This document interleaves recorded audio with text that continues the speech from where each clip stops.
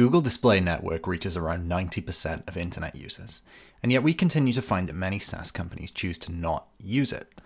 Now, this is just one of the several opportunities being missed that's leading to companies hitting a ceiling with their Google ad spending. The issue has been coming up in a lot of conversations with SaaS companies lately. We keep hearing we're spending $5,000, $10,000, $15,000 in Google ads, and we've got more money to spend, but we can't figure out how to spend it there.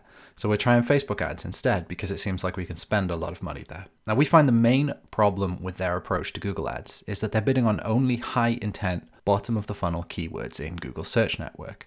For example, note-taking software or Kanban platform. And this means that they're only targeting the 3% of buyers who are in the market looking for them right now. Essentially, they're just reaching the tip of the iceberg of their potential audience and missing out on the buyers below the surface that might eventually buy their products if only they knew about them. There's an old rule of thumb in advertising that prospects need something like 30 to 50 impressions of your brand as they go through the stages of awareness, interest, consideration, and purchase. So, if you're having trouble scaling your spending in Google Ads, it might be time for you to look at how you can reach potential customers who are higher in the funnel than the looking for you right now folks. In this episode, I'll go into detail about the tactics that we use when testing paid media channels with new clients. These tactics should give you an idea of the ways that you can scale your Google Ads spending, start reaching prospects who are higher in the funnel, and lower your customer acquisition cost. Throughout, I'll provide context as to how each of these tactics relate to the missed opportunities that keep showing up with the SaaS companies that we talk to. I'm Mark Thomas, I'm the head of growth at Powered by Search, and today I'm going to talk you through some of the best knowledge that we have on building B2B SaaS businesses. Now, if any of this is interesting to you and you want to read more, you should go to our website, it's poweredbysearch.com, and check us out there.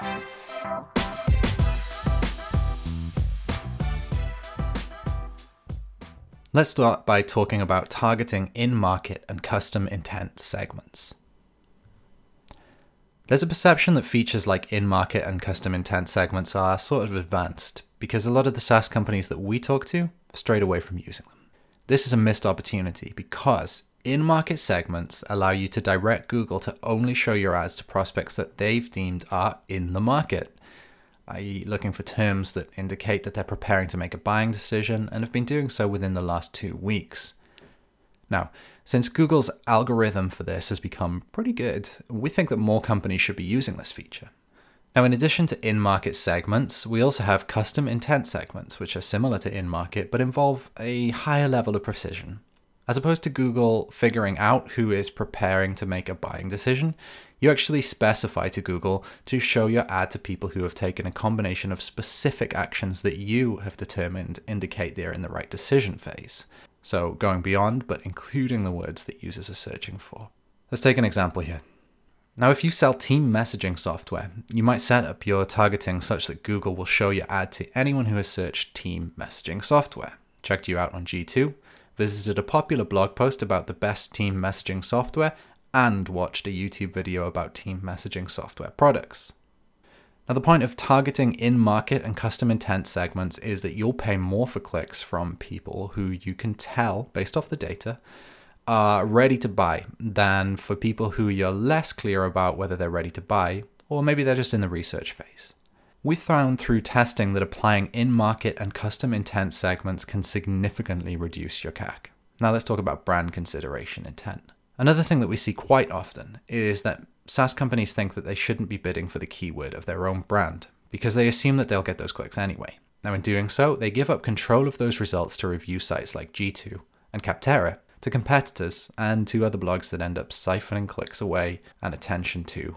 What these companies don't realize is that paying for the keyword of their own brand name when it's attached to terms that show consideration intent, things like brand name plus reviews or brand name plus discount codes, that's really low-hanging fruit. They'll pay a fraction of what everyone else is paying for those clicks because the keyword is in their name. Let's take a hypothetical SaaS client, for example. Now, if we have a client called HR Health Systems who provides HR software to hospitals and somebody who's looking for HR Health Systems reviews, we want to control the experience of what they see. And so we'll use a pixel to resegment those audience members for remarketing ads. Now, there are 2 places that we send users.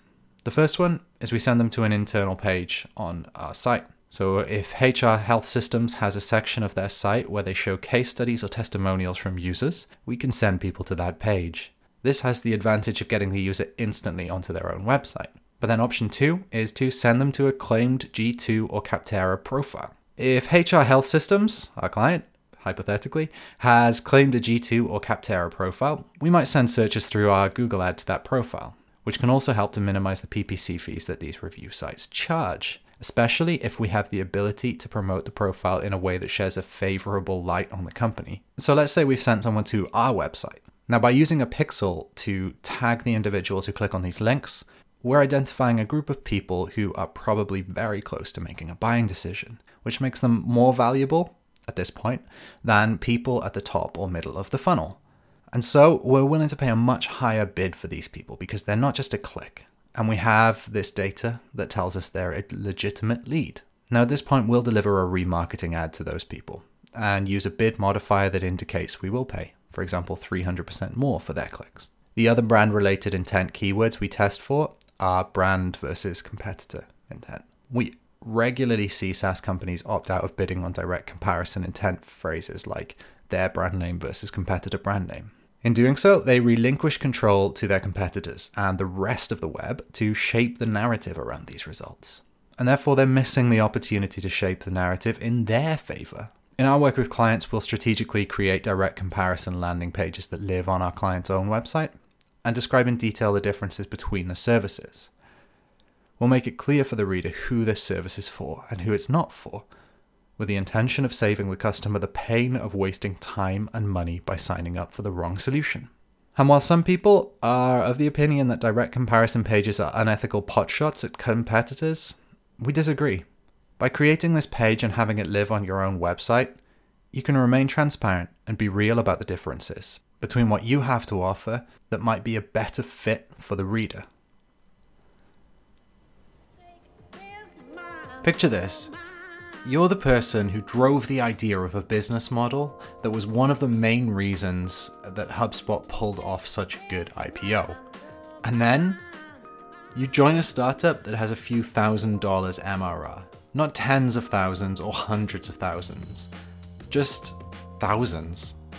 Find out more about why Pete Caputa made that big career move and how he grew Databox from a few thousand MRR to hundreds of thousands.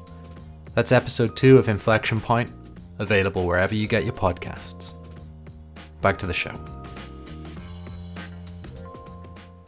Now let's talk about Google Display Network with managed placements. Google Display Network gets written off left and right because it doesn't directly drive conversions. But as we mentioned in the introduction to this episode, the display network reaches around 90% of internet users, and it's an essential asset to create awareness of your service with people higher in the funnel.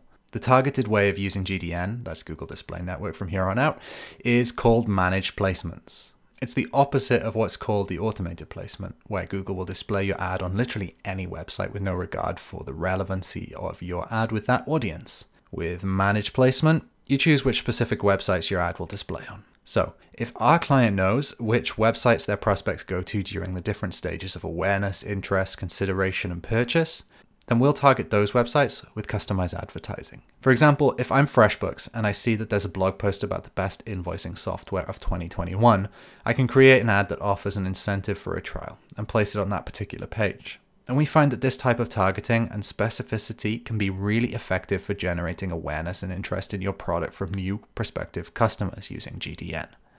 Now let's talk about target account lists. Using existing customer or pipeline data in conjunction with your keyword targeting is another tactic that's overlooked. This data can be used with Google's Customer Match feature to reach audiences that share characteristics with your pre-existing customers or leads. You can use this to tell Google to find more people like them. Now, to achieve this, we typically need either 100 purchase conversions or 1,000 near purchase conversions. This because machine learning algorithms get more and more precise based on the volume of data you feed. So more is better in this case. Most ad platforms recommend a minimum number of conversions for their automated conversion objectives to be effective. Our rule of thumb is a bit higher than what they typically recommend. Let's look at 2 examples to illustrate this. One that's straightforward because the company has an adequate volume of purchase conversion data, and one that's a bit more complex. So let's say our client has the magic number of 100 accounts that have purchased their service. we'll use the customer match feature to upload the CRM data for first name, last name, email, and phone number. We hash the data as we upload it so that the personally identifiable information is protected. Ad platforms typically can't identify 100% of the converted audience.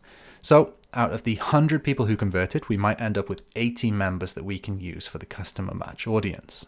So going back to our example, if HR health systems' main customers are marketing managers, we tell Google Ads that out of the population of all marketing managers, try to find the 1% of them that are most likely the 80 members from our customer match audience. We'll set the same goal, typically a conversion objective, and send the same ad that we'd show to a cold traffic visitor. That's usually some sort of awareness ad. Now we do this because at this point, we're just introducing our brand with either problem-aware or problem-unaware content. From there, we'll try to get the person to either give us their email address and become an MQL off their first visit, or we'll do remarketing to move these audience members down the funnel. Things are more straightforward when you have an adequate volume of customer or lead data. But what about cases when there isn't enough of this data to create a customer match audience? Well, if we're working with a B2B SaaS company whose product costs $20,000 per year, they might make only 1 or 2 deals a month and be sustaining their business with 30 customers total. Now, you can't create a customer match audience based off of purchase conversions because there's just too little data. If this is the case, the next step would be to move up the funnel and look at how many prospective customers are currently in the pipeline of leads. So we'll look at this and find that there are 50 leads in the pipeline and we're still below the range of 100 to 1,000. And this is when we ask about target accounts. How many companies are on the list of accounts that our client has identified as customers who would be a good fit for their service? Turns out, they've got a list of 300 target accounts. Now we can take the 300 target accounts and create a meaningful lookalike audience for them. And we'll follow the process from the example above to create that audience. As a bonus bit here, there's a pyramid approach that we use to build customer matching audiences. For established SaaS companies that have access to a lot of customer and pipeline data, there's a more advanced approach, the pyramid approach, where you can create customer match audiences for different customer segments.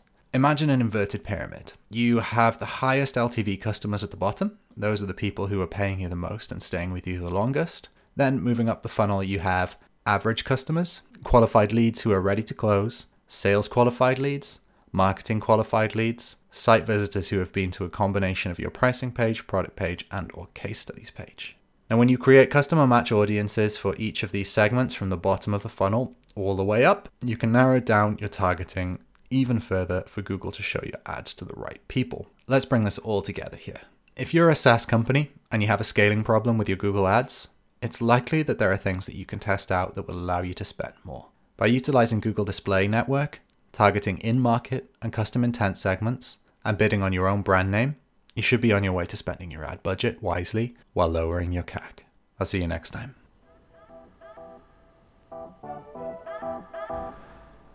So if you enjoyed that today and you want to do something about your B2B SaaS marketing, you should get in touch with us.